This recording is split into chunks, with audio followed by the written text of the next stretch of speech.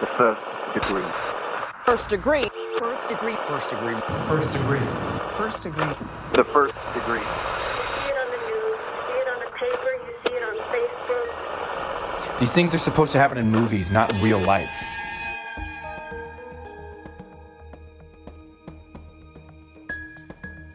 I think I was just in my mind like, she's got to be out there and they've got to find her, any minute now. They're going to find her. She's probably just was outside playing, and I've done that before. I've gone on, little walks or chasing a cat or something like that. Like, they've got to find her. They'll find her. And I think it was, again, no one knew anything. It was more like, this little girl's missing. We got to find this little girl. Welcome to The First Degree, the true crime podcast that you might end up on. My name is Jack Vanek. I'm here with Alexis Linkletter, and it's a good day today, and that is because tomorrow, if you are a member of our Patreon, The First Degree Underground, you're finally getting our video content that we've been talking about. That we've been promising. It's finally time. It's finally here. It's so good, and we're so excited to share it with you all. So if you're not a member of our Patreon, then now is the time. Now is the time. Our studio's almost done. We've got the cutest little neon signs. We've got so much cute shit. Yeah, and you can see our sincere responses to one another when we're disagreeing or agreeing. It is pretty good. You can see our facial expressions and how we are responding to each other. It's very nice. We had so much fun. We recorded a few episodes of Killing Time that we'll have for you in video form. So I feel like that is our housekeeping for the day, right? Absolutely. Let's just go into the day then, right? So Yes. It is November 30th, Wednesday, and there are a lot of days today. One is National Mason Jar Day. I don't know who made that one. National Personal Space Day. I want everyone to honor this one. This is a great day. We should celebrate it every day. Also, National Stay at Home Because You're Well Day. I love that. Another personal space adjacent day. And Perpetual Youth Day. Those are the three that I chose that I really am resonating with today. All of those feel like that. I'm the one who's literally like, Jack, we all look like we're 20 when I'm talking about us and our friends.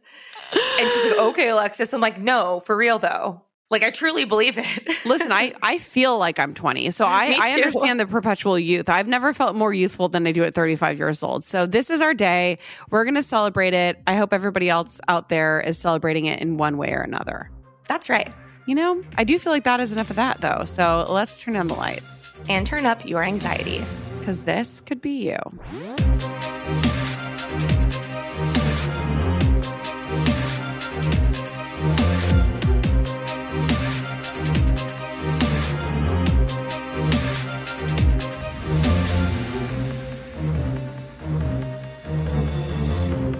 So, how do predators choose their victims?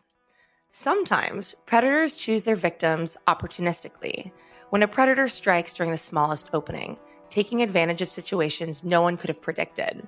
And sometimes, predators select their victims well in advance. They spend hours upon hours scheming and designing every detail of their evil plot, becoming the architect of someone else's demise. But other times, predators choose their victims at the chaotic intersection of impulse and planning. A predator has the opportunity, but not the victim.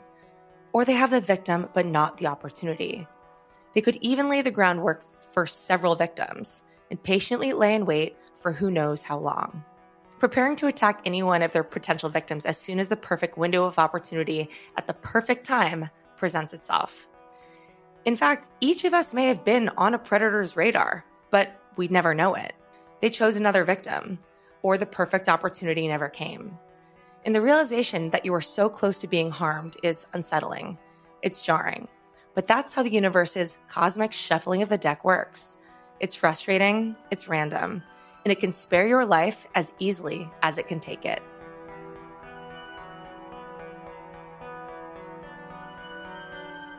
Today's case begins on August 13th of 1994. So earlier that summer on June 12th, Nicole Brown Simpson and Ronald Goldman were stabbed to death outside Nicole's condo in Los Angeles. A month later, O.J. Simpson pled absolutely 100% not guilty to 2 counts of first-degree murder on July 22nd. Two of the songs at the time top on the radio were Stay, I Missed You by Lisa Loeb and Fantastic Voyage by Coolio, which is a slamming hit. So honestly, good. so is Lisa Loeb's Stay. I know. Man, I mean, I whatever think happened that's to her? the song of the generations. It really was. So the top movie at the box office was Forrest Gump. And on August 5th, a truck containing 24 million honeybees overturned in New York, releasing all of them into a massive cloud of angry bees, which is crazy. And emergency workers couldn't calm the bees down, so they were forced to kill them with pesticides, which honestly is a travesty. We need to be saving the bees. That's right. But this is a true crime podcast. This is a true crime podcast. And the setting for today's case is Brighton, Iowa. Located in Washington County, Brighton is a small rural town in southeastern Iowa. And since it was established in 1840, Brighton has always been a tiny farming community. Today, Brighton has a population of about 600 people, one restaurant, one gas station, and one Dollar General. It's kind of the town where residents picnic in the park, churches host free Saturday suppers, and the grass is burned in the spring. And of course, in a small town like this, everyone knows everyone. And our first degree for today's case is named Rebecca. And in the 90s, Rebecca grew up about 2 miles outside Brighton. She lived on a farm with her parents and 5 siblings. I grew up actually outside of a really small town, probably 2 miles from Brighton, Iowa. Very small population, like not even a stoplight there. Rebecca's nearest neighbors were a sweet elderly couple named Dory and Lane Morgan. They lived across the cornfield from Rebecca's farm, and their grandson, named Larry Lane Morgan, used to live with them years ago. Larry had a really troubled childhood, so his grandparents, being the amazing people that they were, took him into their home and raised him like their own. And by this time, Larry was an adult, so he didn't live with his grandparents anymore, but he visited them often, especially since his son from a previous marriage lived in Brighton.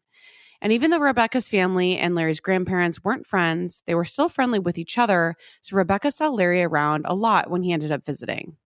We were maybe like a quarter of a mile from where Larry Morgan was raised, and he was raised by his grandparents, so they were like our neighbors. So his grandparents were like one big cornfield over from us. We were close with, one family that was on one side, but his grandparents, we weren't that close to. I mean, we'd wave to them when we drove by and all that stuff, but it wasn't like we hung out or anything. They were quiet, older. He was in his 30s and wasn't living there anymore, so they would have been, in their 70s, older when we were there. He lived like somewhere else, and he would come back home because his ex-wife and his son lived in Brighton. So he would come back home quite often, and then he would stay with his grandparents. And he knew a lot of people in town. So meanwhile, in the summer of 1994, Rebecca was living every 7-year-old's dream. She would play outside on her family's farm all day, come home to eat, and go straight back for more outdoor adventures. This was a time before smartphones and social media made it so challenging for people to get away from the screens. And it wasn't like Rebecca's parents didn't have a sense of safety when they let their kids romp around the farm by themselves. They were great parents, but this just was how the 90s were. And besides, what could possibly happen on their own property? And also, Rebecca's parents knew the names of every neighbor within a 10-mile radius. If their kids weren't safe here, they wouldn't be safe anywhere. We actually grew up on a highway, so it wasn't like a gravel road or anything, but we were surrounded by cornfields. Growing up, we played outside by ourselves all the time. We knew not to go to the road, right? All those things. We had a big acreage, a big farm, and we were all over the place. So I was outside all day, and Mom called us in for lunch, and then we went back outside all day. After school, we were outside till dark, playing. We did our own thing. As a young kid, I was definitely outside by myself all the time. My parents were very protective, but then also not protective, but also we were outside all the time because it was, the 1990s and we were on our own and stuff like that. I mean, I remember playing outside until it was dark when I was younger. It was just such a different time, and everything really did seem so much safer in the 90s. And even when the one time that something weird did happen at Rebecca's house, nobody really seemed to be in any danger. So Rebecca and her family returned home from vacation to find out that their house had been burglarized. But here's the thing.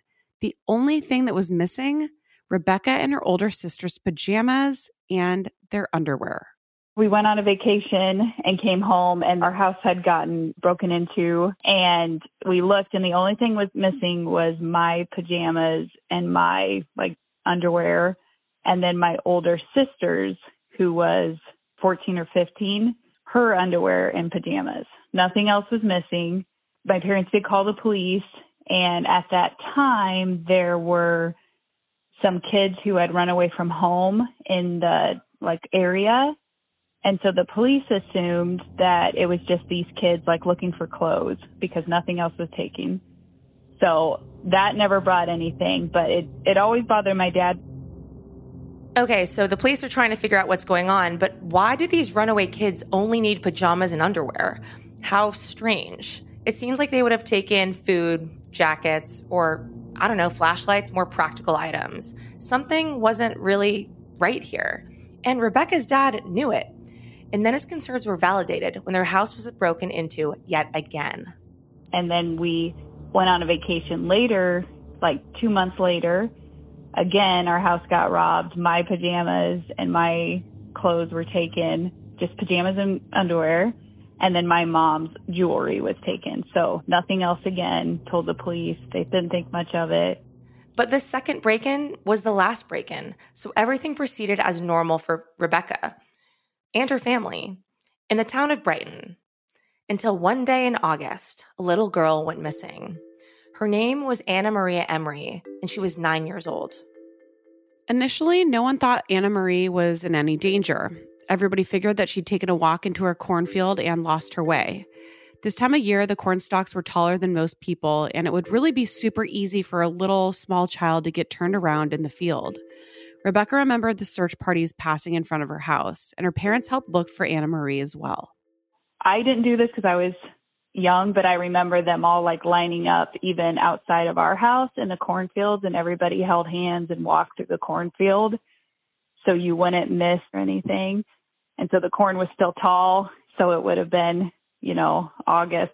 They were still thinking oh, did she go for a little walk in the cornfield or something like that? It was still a big hunt for an alive missing girl. But 4 days passed, and the search parties found no sign of Anna Marie. I think I was just in my mind she's got to be out there, and they've got to find her, any minute now. They're going to find her. She's probably just was outside playing, and I've done that before. I've gone on, little walks or chasing a cat or something like that.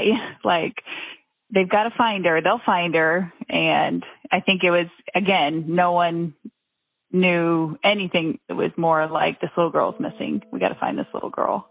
But they didn't find her. Little Anna Marie had disappeared without a trace. And we're all left wondering the same crucial questions. What happened to Anna Marie? Where had she gone? Did someone take her? Who? And why? And most importantly, was Anna Marie safe? And to answer all of these questions, you know the drill. We got to go back.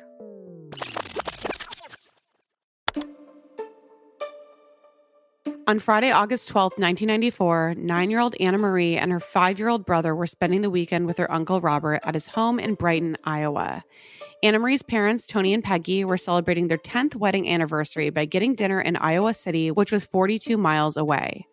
Tony told the Grinnell Herald-Register that the trip to Iowa City was this really extra special one for them because he and his wife were picking out wedding rings. When Tony and Peggy first got married, they were so poor that they had to use fake ones. So Tony ended up saying, I promised Peggy after 10 years of marriage, she could pick out a diamond of her choice. So this was a big weekend we had planned years ago. And it was also Tony's 32nd birthday the next day, so it was kind of this double celebration for the couple. Yeah, and that sounds like an amazing weekend. And I'm also balking that they're only 32. Whenever I hear of Peggy and Tony, I'm like, yeah, 65. And 10-year wedding anniversary. Yeah, I'm like, oh my goodness, you've been married since you're 22. Whew, I started sweating. You have to know, though, if they've been married for 10 years, they're this young, they're obviously still super in love, and that sounds like an amazing weekend. And normally, when Anna Marie's parents needed a babysitter, Anna Marie and her brother would stay with their grandparents, Shelby and Fred, who also lived in Brighton, Iowa. But their grandparents were leaving for a vacation that Sunday, just a little too soon for Anna Marie's parents to enjoy their weekend getaway.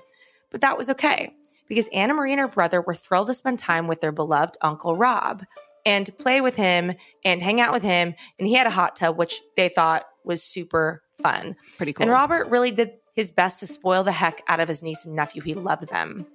So on that Friday night, he invited over his other brother, also lived in the area. His name's Uncle Chuck, and Chuck's kids. So this would be Anna Marie and her brother's cousins, first cousins. So then Robert and Chuck, they set the kids up with lots of pizza and movies.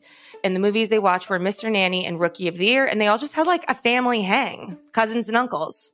It really sounds like a great start to an amazing sleepover. And this was actually the second time that Anna Marie and her brother had ever spent the night away from their parents. So I'm sure they were super excited. It was super special. Like, what a fun night.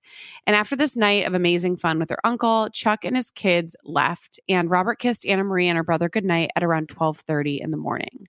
Since Robert's one-story house was really small, the two kids slept in the living room. Anna Marie was on the couch and her brother slept on the floor next to her. So later in the night, Robert ended up getting up to use the bathroom, and he noticed that Anna Marie wasn't on the couch anymore, but he kind of just assumed that she climbed into a sleeping bag and she was on the floor with her brother. But when Robert woke up the next morning at around 6 a.m., Anna Marie was gone. Okay, so it comes as no surprise that I have absolutely no idea how to cook. I don't want to learn how to cook. It's not really my thing. But when I tried Factor meals, it was a freaking game changer. So Factor's fresh, never frozen meals are dietitian approved and ready to eat in just 2 minutes. Yeah, 2 minutes. So no matter how busy you are, you'll always have time to enjoy nutritious, great tasting meals. So the first time I tried Factor meals, I was actually blown away because I'm like, that's it. That's all it is. 2 minutes. And the meals are so delicious. With 35 different meals and more than 60 add-ons to choose from every single week, you'll always have new flavors to explore. And you can treat yourself to restaurant quality meals that feature premium ingredients like filet mignon, ooh, fancy, shrimp, and blackened salmon. Like I said, they're so easy to prepare. I love them. So head to factormeals.com/degree50 and use code degree50 to get 50% off your first box plus 20% off your next month. That's code degree50 at factormeals.com/degree50 to get 50% off your first box plus 20% off your next month while your subscription is active. It's almost summer, and the best and most sustainable way to shop for a new season is on therealreal.com. The RealReal is the largest and most trusted source for authenticated luxury resale. It's the only place you'll find brands like Hermes, Cartier, Prada, Dior, Staud, Zimmermann, Jacquemus, and more for up to 90% off retail. 10,000 plus new arrivals land every single day from hundreds of brands you love, all authenticated by a team of in-house experts. Whether it's that perfect wedding guest look, a new summer sandal, an updated beach tote, resort wear for your summer vacation, you're bound to find exactly what you're looking for, plus deals you won't get anywhere else on therealreal.com. Visit therealreal.com and use code FIRST at checkout for 20% off. Terms apply.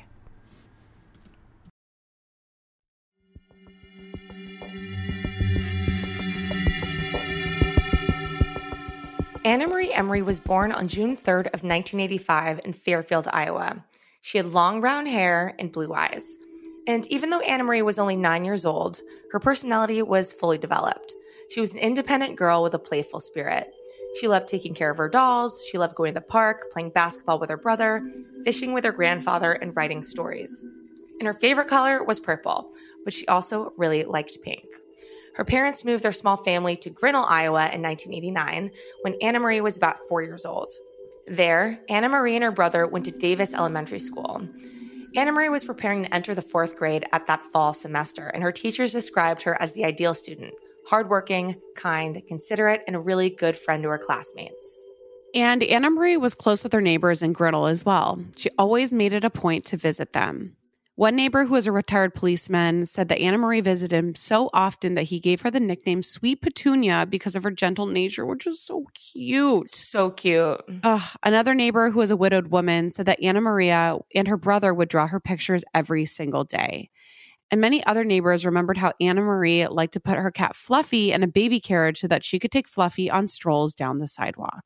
That is so cute. So cute. No matter who you ask, everyone said that Anna Marie's parents loved her and her little brother more than anything else in the entire world. Her father was a long-distance truck driver, and her mom would stay home with the kids while her husband was gone for work.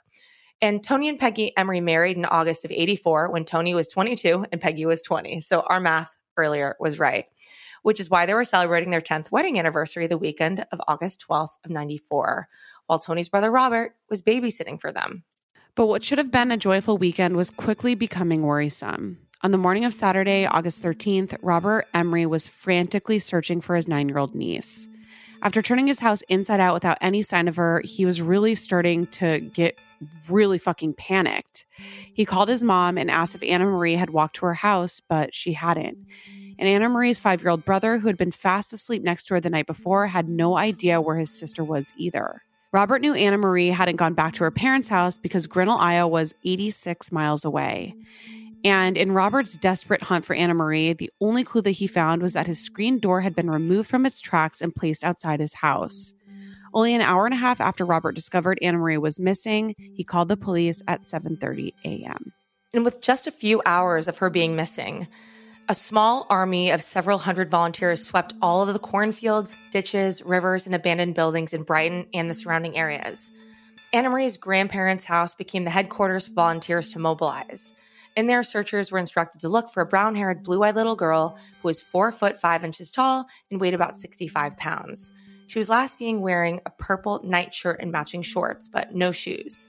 And later, Anna Marie's father told reporters that the pajamas were actually his wife's. But Anna Marie had started wearing them to show that she was growing up to be a big girl. That is so heartbreaking. So right from the jump, it felt like everyone in southeastern Iowa and beyond was invested in finding Anna Marie safe and sound. People and organizations came from all over to help. The Iowa City Search and Rescue Teams, the Brighton Fire Department, the Washington County Rescue Squad, the Iowa Division of Criminal Investigation, and countless others joined forces to search for Anna Marie. Searchers traveled on foot, they rode horseback, and drove off-road vehicles to painstakingly comb any location where Anna Marie might have wandered off to. Trained search dogs were sent down rivers and other bodies of water near Brighton to sniff out clues. And more than 5,000 fluorescent pink and orange missing children flyers with Anna Marie's photo were passed out and taped to every major street sign within 50 miles. 80% of the truckers who worked with Anna Marie's dad helped in the search. The entire company pitched in. This sounds like such an amazing effort from the community and their support system. Truckers from other companies also helped and put Anna Marie's posters on their rigs. Anna Marie's father's employer even offered $5,000 reward for information leading to Anna Marie's safe return. As awful as this is, it's incredible to see communities come together like this. I know. It really is. And the search efforts didn't stop there. That Saturday night, a Cedar Rapids Police Department helicopter used infrared heat-seeking lenses to try to find Anna Marie in the dense cornfields and other wooded areas. And both the Polly Klaas Foundation and the National Center for Missing and Exploited Children helped law enforcement spread Anna Marie's information across the country. They put her poster on an online forum for missing children where it could receive up to 20 million views. And they also sent her poster to 44 state missing persons clearinghouses and many law enforcement agencies across the Midwest. They even sent President Bill Clinton Anna Marie's photo in hopes of increasing the nation's awareness of her disappearance. But by Sunday night, 48 hours after Anna Marie was reported missing, nobody had found a single clue beyond Robert's dismantled screen door. Her parents were so desperate, they called a psychic who predicted Anna Marie would be found near a baseball park. Needless to say, their predictions didn't pan out. The Brighton fire chief and head search coordinator told the Des Moines Register and the Gazette, "We don't have anything to go on. I'm serious. Nothing. I don't want to sound too negative, but our hearts are sinking. This stuff doesn't happen in a small town, and we're not sure how to handle this." Imagine if your child was missing and that's what they said. It's like, oh my God. It's not looking good for us to solve this. Like, oh my God, I would be freaking out. I would be freaking out. So luckily, the next day, the FBI got involved, which is huge. They have resources, obviously, that small departments do not. But even then, the search for Anna Marie continued to be fruitless. And Anna Marie's grandfather told the Des Moines Register, it's like somebody snapped their fingers and she disappeared.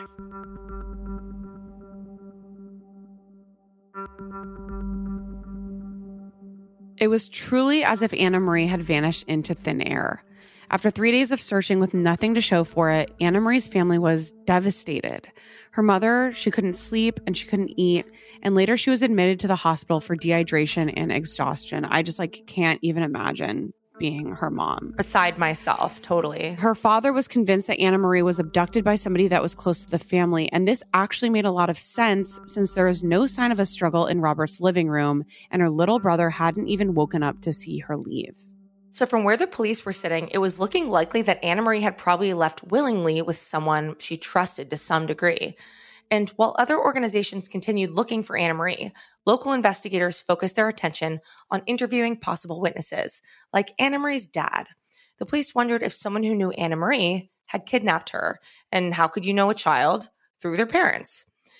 They were highly suspicious of Anna Marie's uncle, the caretaker that night, 29-year-old Robert Emry. And honestly, he really is the most obvious suspect since Anna Marie was literally at his house.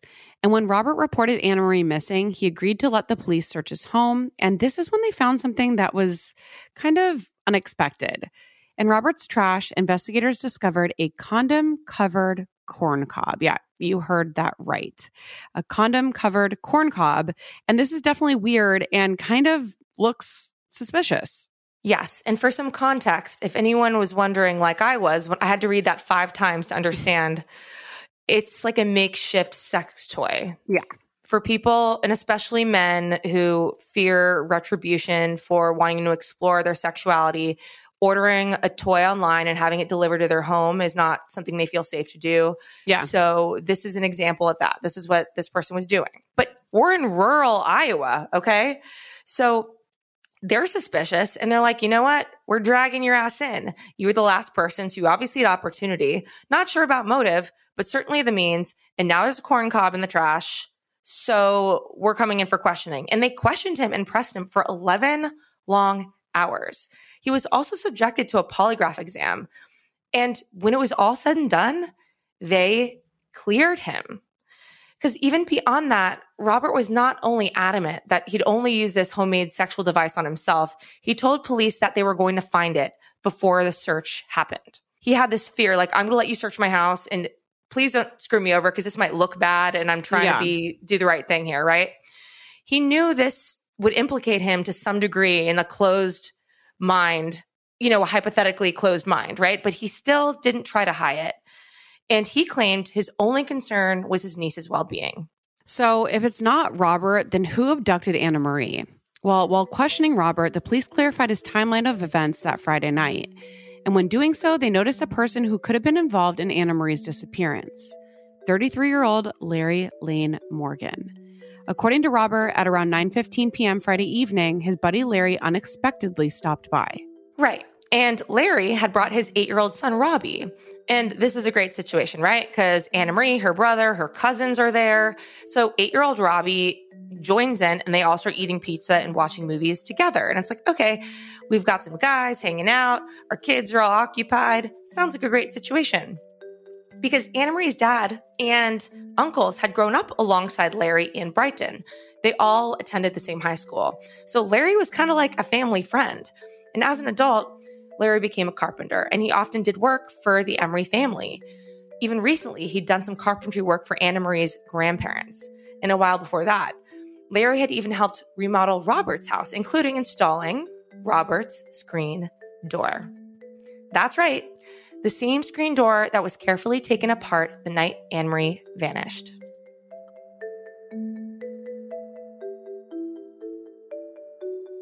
Larry Lane Morgan was born on August 4th, 1961 in Washington, Iowa to his father Gary and mother Claudine. He was an only child. And as we've mentioned before, Larry's parents really struggled. So Larry's grandparents raised him in Brighton, Iowa. Larry Lane Morgan was actually named after his grandfather, Lane Morgan, who was a well-liked and widely respected insurance salesman. While living in Brighton, Larry graduated from Washington High School in 1979. His high school classmates described Larry as pretty decent when he was going to school, but they also said that as an adult, Larry was known to be an angry drunk. He would get in bar fights, and one time he drunkenly threatened a person with his gun. On March 9th of 1984, Larry married a woman named Elizabeth Brinning. Together, they had their son Robbie on December 10th of 1986. Sometime after Robbie's birth, the two divorced, and Elizabeth remarried the Brighton fire chief, who would later lead the search for Anna Marie. Right, but years before Anna Marie went missing, Larry worked at the manufacturing company called Fan Steel, and this was in the early 90s. And that's where he met his second wife, Iva Sue Bogus, and that is a real name, Iva Sue Bogus. They married in 92 and had a baby girl 2 years later. And Larry, Iva Sue Bogus, their daughter, and Iva Sue Bogus's two children from a previous marriage all lived together in Iva Sue Bogus's parents' house in Alexandria, Missouri. I'm sorry, I say that so much, but it's just such a name. So they'd moved in together because they wanted to be closer to Iva Sue's parents. And while Larry's home in Alexandria is 75 miles away from Brighton, it's only 6 miles away from Cuke, Iowa, where Larry owned his own contracting business. And Iva Sue Bogus took care of the kids as a stay-at-home mom. People described Larry as a friendly neighbor and a generally pretty nice person. He was the kind of unassuming guy that you might have a few beers with occasionally. Larry's brother-in-law said that Larry wasn't problematic, but that he also wasn't someone that he was good friends with. And one of Larry's former coworkers from Fan Steel Manufacturing explained that Larry was quiet but quick to anger. When he was upset with the machines at Fan Steel, Larry would throw things. Some of Larry's acquaintances corroborated Larry's hot temper, adding that he was also having marriage troubles. Right. And it seemed like every person who knew Larry didn't know Larry well. Even the residents of Brighton, where Larry grew up, said that since he moved in and out of the state so frequently, he was kind of an outcast. And some Brighton citizens thought he was creepy and hard to like. But despite all the misgivings about Larry, he had maintained a good relationship with the Emry family, especially with Robert. So it wasn't like Larry was some party-crashing stranger when he stopped by Robert's place that night on August 12th. He was Robert's longtime friend. And according to our first degree Rebecca, Larry had even attended Anna Marie's parents' wedding. So of course, Larry and Robert popped open a few beers while Larry's 8-year-old son, Robbie, hung out with Anna Marie and the other Emry cousins. And Anna Marie's other uncle, Chuck, left with his kids around 10:30 p.m., but Larry and Robbie stayed and hung out for a bit longer. Larry wasn't in town so often. He was just picking up his son from his ex-wife's house for a weekend visitation. So Robert and Larry spent an hour or so chit-chatting and downing a couple of six-packs. Later that night, Anna Marie and her brother became tired. So Anna Marie asked Robert and Larry to leave the living room since that's where they were sleeping because she wanted to go to bed. So this was Larry's cue to head out, but Robert was concerned that Larry was too drunk to drive, so he offered for Larry to stay at his house that night. Even though Larry had drank 11 beers and a shot of schnapps within the past 5 hours, he declined. Although Larry knew he couldn't pass a breathalyzer test, he told Robert he wasn't so drunk that he couldn't make it 75 miles to Alexandria, Missouri, which was his home. So at around 12:15 a.m., Larry and Robbie got in his truck and he drove off. And after Anna Marie was reported missing, police questioned Larry twice. First on Saturday morning, and a second time a few days later. Both times, Larry told the authorities that he left Robert's house, took Robbie to his Alexandria home, and that was the end of it. 8-year-old son Robbie, who was about to enter 3rd grade, told the police officers that his father's story was correct. They'd gone straight home after visiting Robert Emry's house. And it seemed like Larry's alibi was airtight. Until suddenly it wasn't.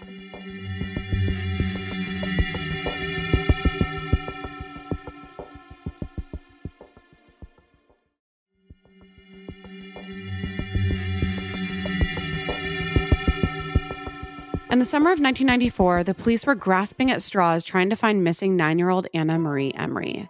She disappeared in the early hours of Saturday, August 13th, while spending the weekend with her uncle Robert.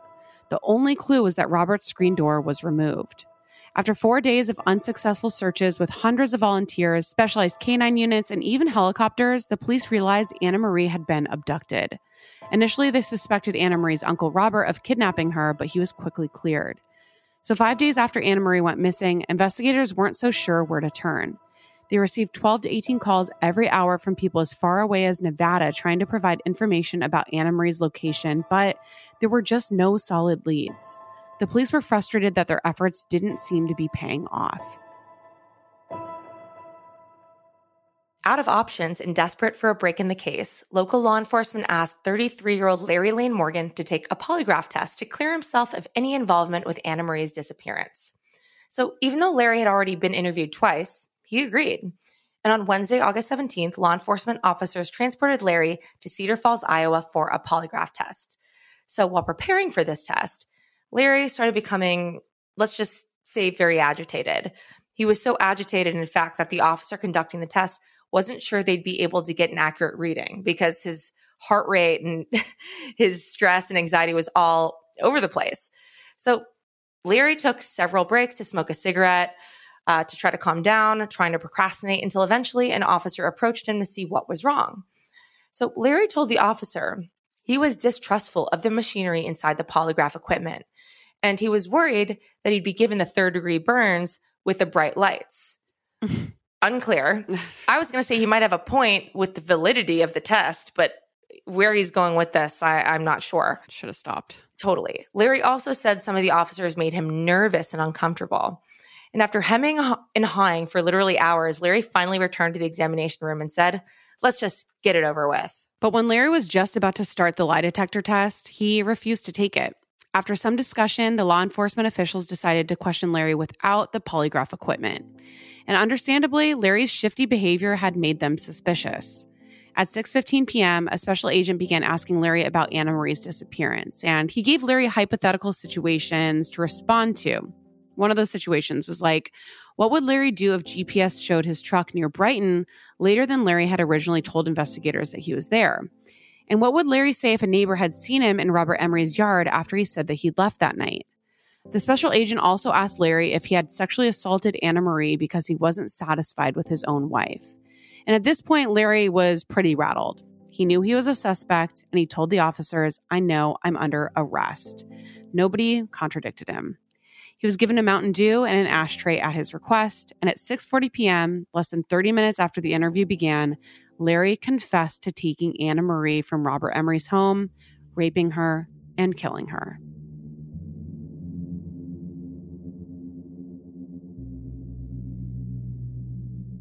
It's so disturbing and really sad. So if any of you struggle with certain aspects of crime, feel free to fast forward 30 seconds or so, but the confession is disturbing. So in Larry's confession, he reiterated that he left Robert Emry's house around 12:15 a.m. with his son, Robbie. But this time, Larry didn't go straight home. This time, Larry said he drove 17 miles away to a convenience store called Olds and bought a soda. Then he drove back to Robert's home at about 2 a.m. with the purpose of kidnapping Anna Marie.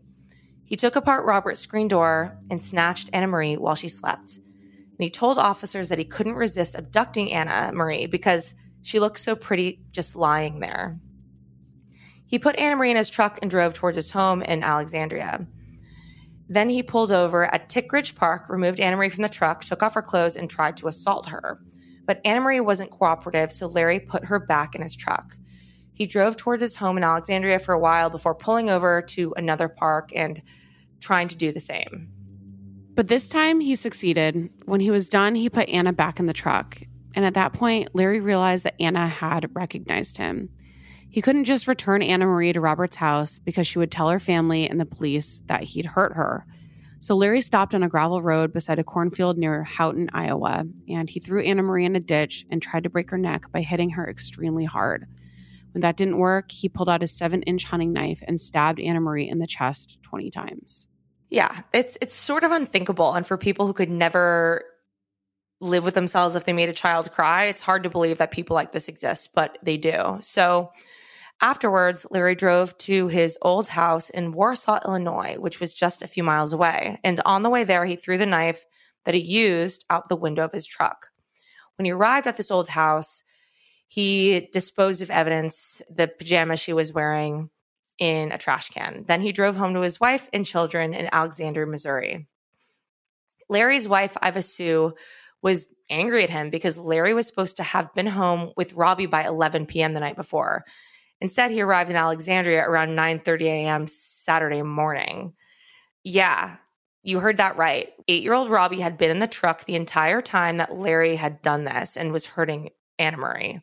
And we need to remember this because it becomes very, very important later on in our story. So during his confession, Larry told the investigators, "I'm the only one who can take responsibility for Anna Marie's death." He also said that he kidnapped her because he wanted to be close to somebody who cared that night, which is fucking, everything You is are so sick. disgusting. So after raping and killing Anna Marie, Larry's life returned to normal. So great for him. In fact, when Anna Marie's father even called Larry to help join the search in Brighton the next day, Larry replied, "Sure, I'd do anything for a friend." When he saw her father's distress during the searches for his daughter, Larry put his arm around him and said, "I'm praying for you, man." In between helping out with the searches for Anna Marie that weekend, Larry found the time to take his family to a sweet corn festival. So nice.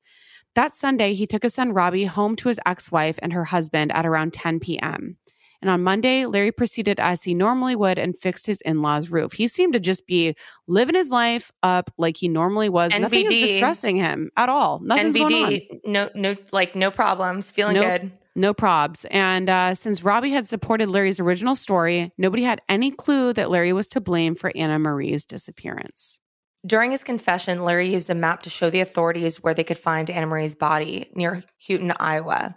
As law enforcement tried to find her, maps were faxed back and forth between Larry's location in Cedar Falls and the sheriff's office in Brighton. But the police wouldn't find her based on Larry's directions alone. So on the night of Wednesday, August 17th, Larry was driven 150 miles to this area to help search. And with his help, they finally were able to discover Anna Marie's body at 12:15 a.m. on Thursday, August 18th, 6 full days after she'd been reported missing. I mean, her poor parents, the fact that he made them suffer that long is awful. And she was not clothed, she was bloodied, and she was unburied. Larry also helped the police find the murder weapon. And there's a special place in hell for this dude. Hours before Anna Marie's body was found on Wednesday evening, her parents held a televised news conference where they begged Anna Marie's kidnappers to release her. Her mom told the reporters she deserves a chance to come home and finish her school and be with her family and the people who love her. And as soon as they found her, authorities arrested 33-year-old Larry Lane Morgan on first-degree murder and first-degree kidnapping. He was held on $1 million bail. He should have also been arrested for child endangerment of his own child. Yeah. That in its own, I mean, the empathy I have for that child, there are no words. Oh my God. I know. I mean, there isn't enough fucking life sentences for this guy. No, it's just such an unsettling crime because these predators do hide in plain sight. So the state medical examiner conducted Anna Marie's autopsy, and her body was so badly decomposed that they had to use dental records to verify her identity. Once Anna Marie was successfully identified, the ME confirmed that she had been stabbed in the chest 20 times. The most harmful stab wound had passed all the way through her left lung and punctured her heart. And when testifying, the medical examiner said that the state of Anna Marie's body was truly heinous. The crime scene was so gruesome that the police department provided their investigators counseling. I think that this is sick. I don't know how anybody could do that to a child. Your stomach just turns when you think that somebody could do that to just a child. It's unbelievable that it could happen around here.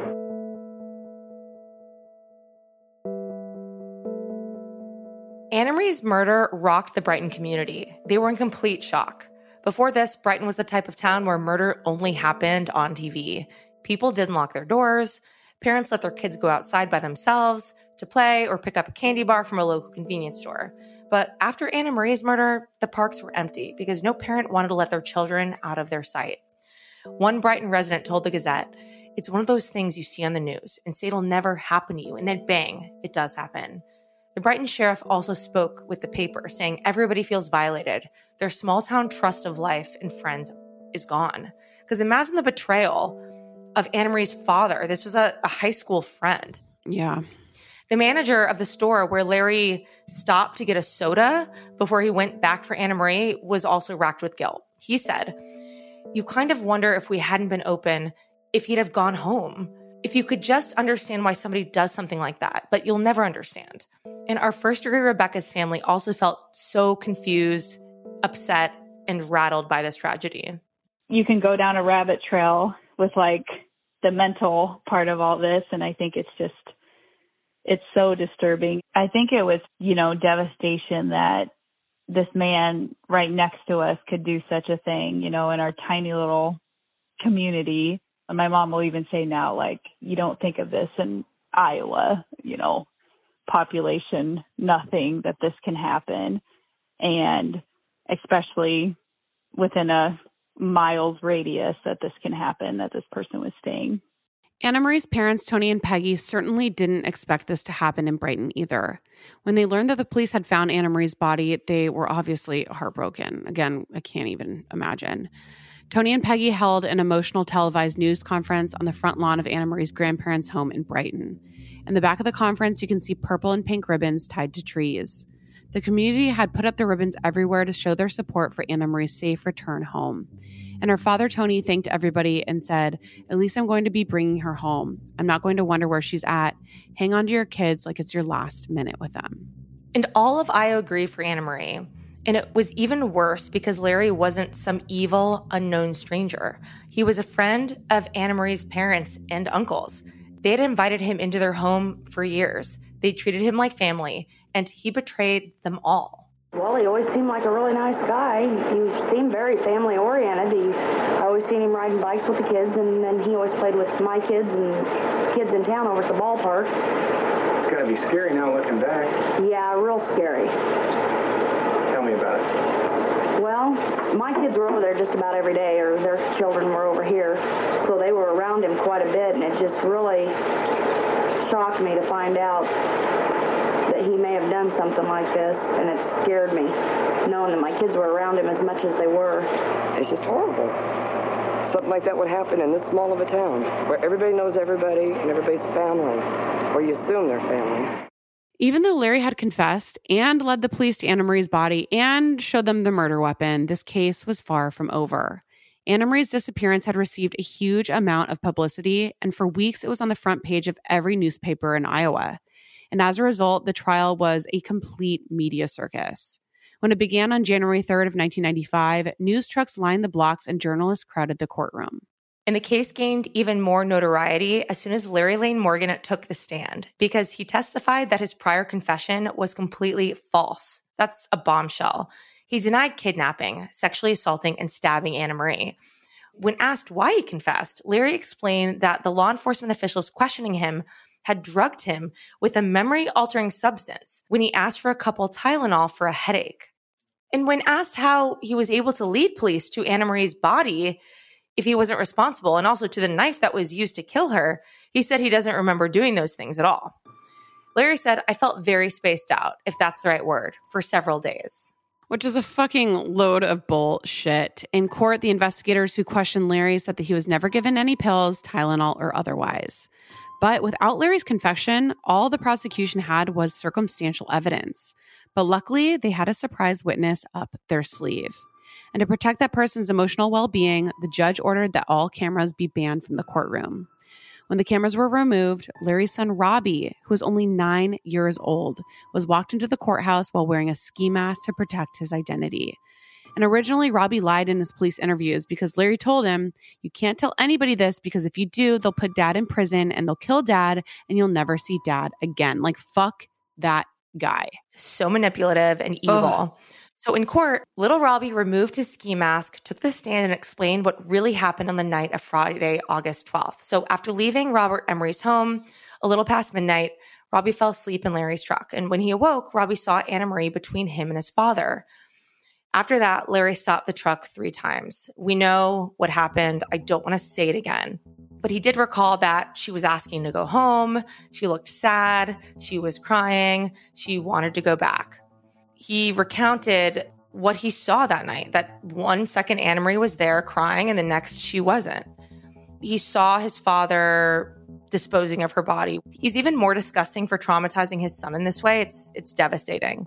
And can you imagine the courage that it takes for this poor, traumatized 9-year-old boy to testify against his father? So the media obviously treated Robbie as this young hero, and he definitely was. During the same summer Anna Marie was kidnapped and killed, our first-degree Rebecca was around Anna Marie's age. And she lived just a cornfield away from Larry's grandparents' house where he regularly stayed. It's all so jarring because Rebecca's family had several alarming stories about Larry as well. Like when a handyman was doing some maintenance on Rebecca's house, Larry just stopped by without warning just to visit. Just like he had at Robert Emry's house the night that Anna Marie was kidnapped.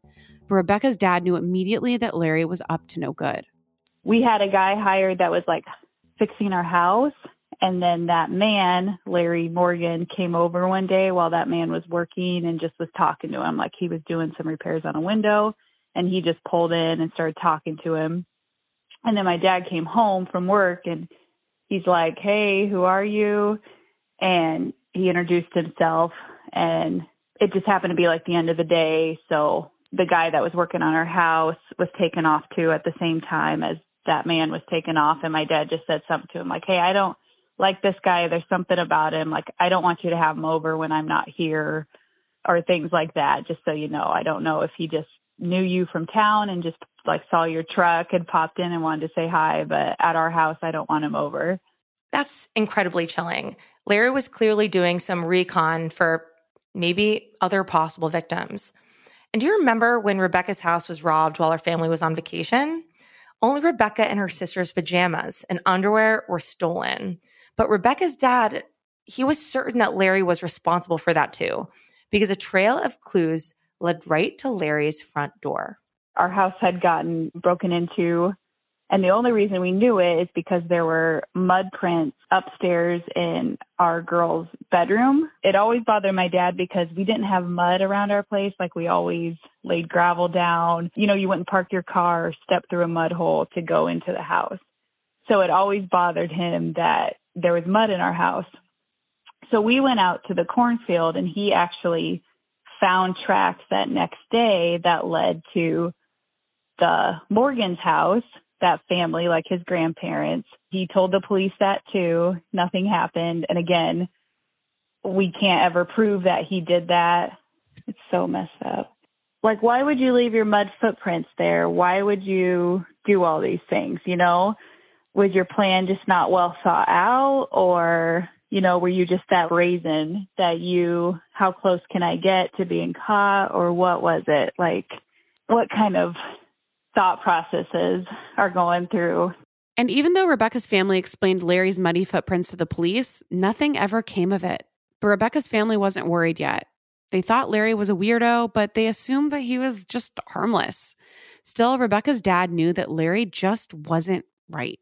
He definitely said a couple things about something's wrong with that guy, but it was never like creepy to that point, you know, like it was more like maybe he's got some weird, you know, infatuation. You know, he thought that guy robbed our house, but never to the degree of he's got a plan with this stuff.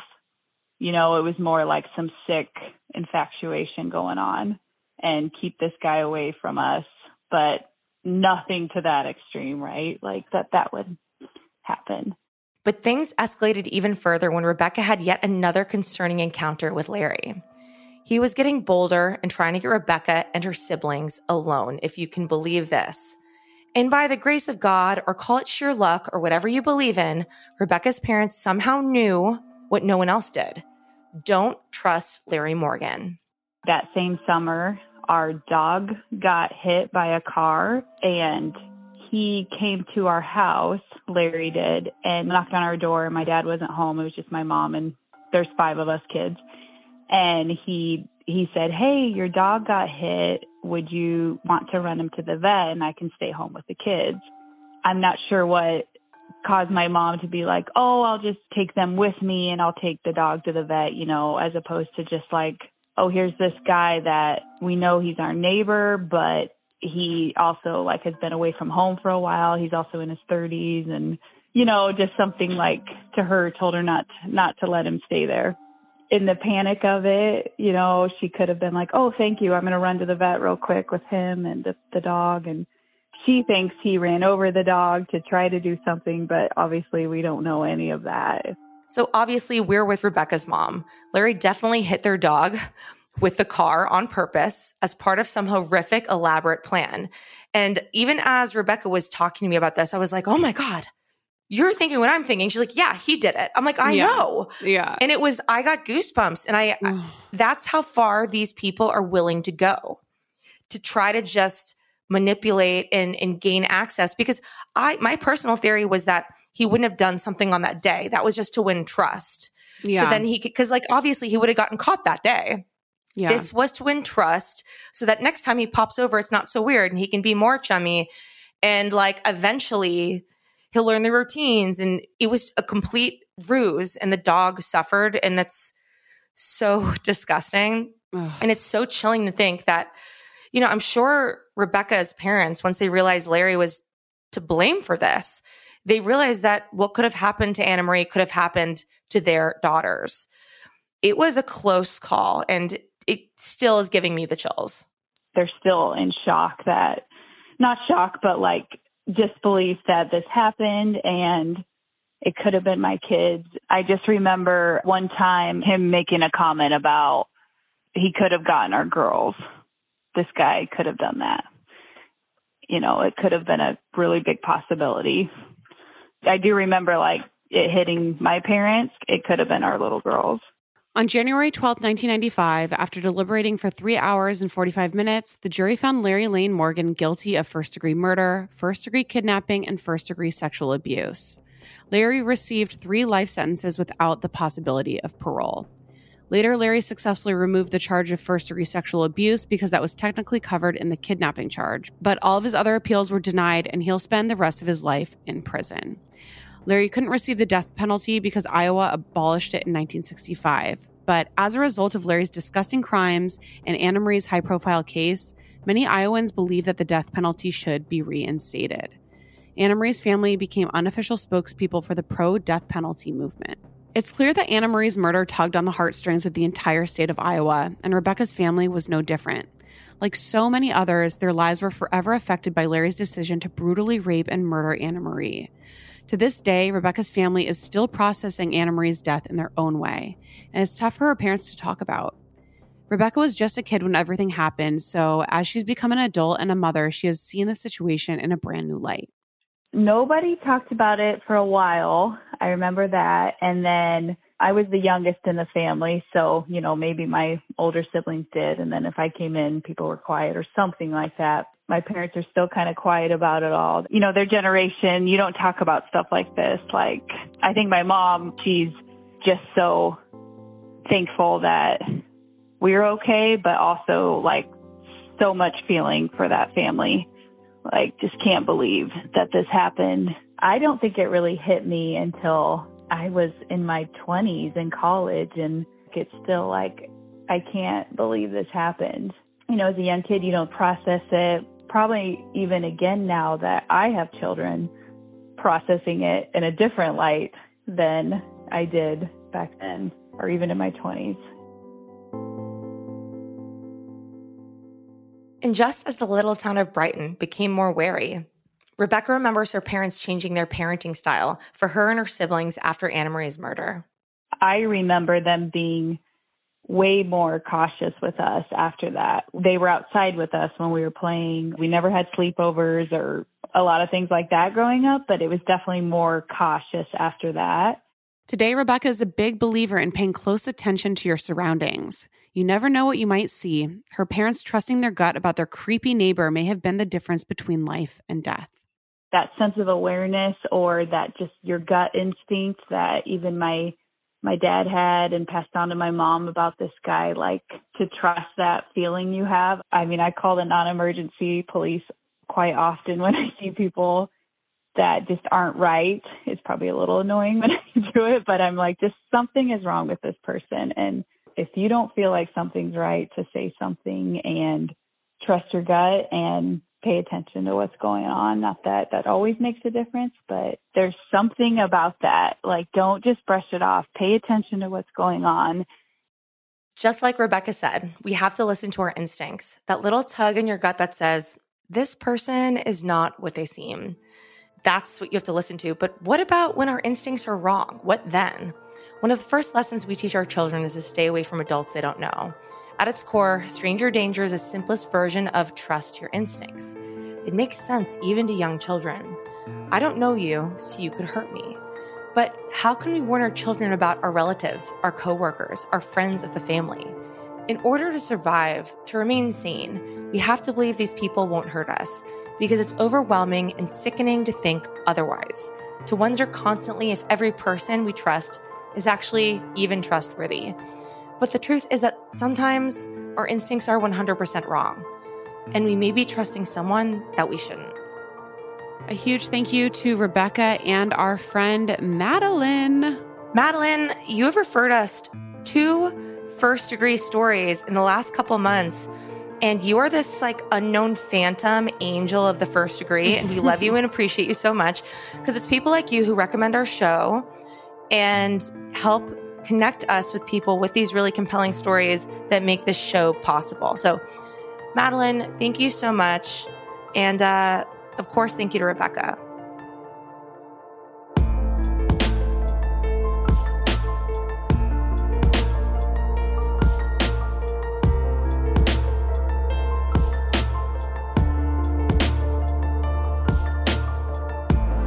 And if you're listening out there and you have a story to tell, or obviously if you know somebody else that has a story to tell, please email us, hello@thefirstdegreepodcast.com. Follow us on Instagram, join our Facebook group, join our Patreon. We're posting a lot of fun video content. They're starting tomorrow. And stick around tomorrow because we're going to have a brand new episode of Killing Time right in your feed. And remember, only you can prevent serial killers. And keep your friends close. But not that close.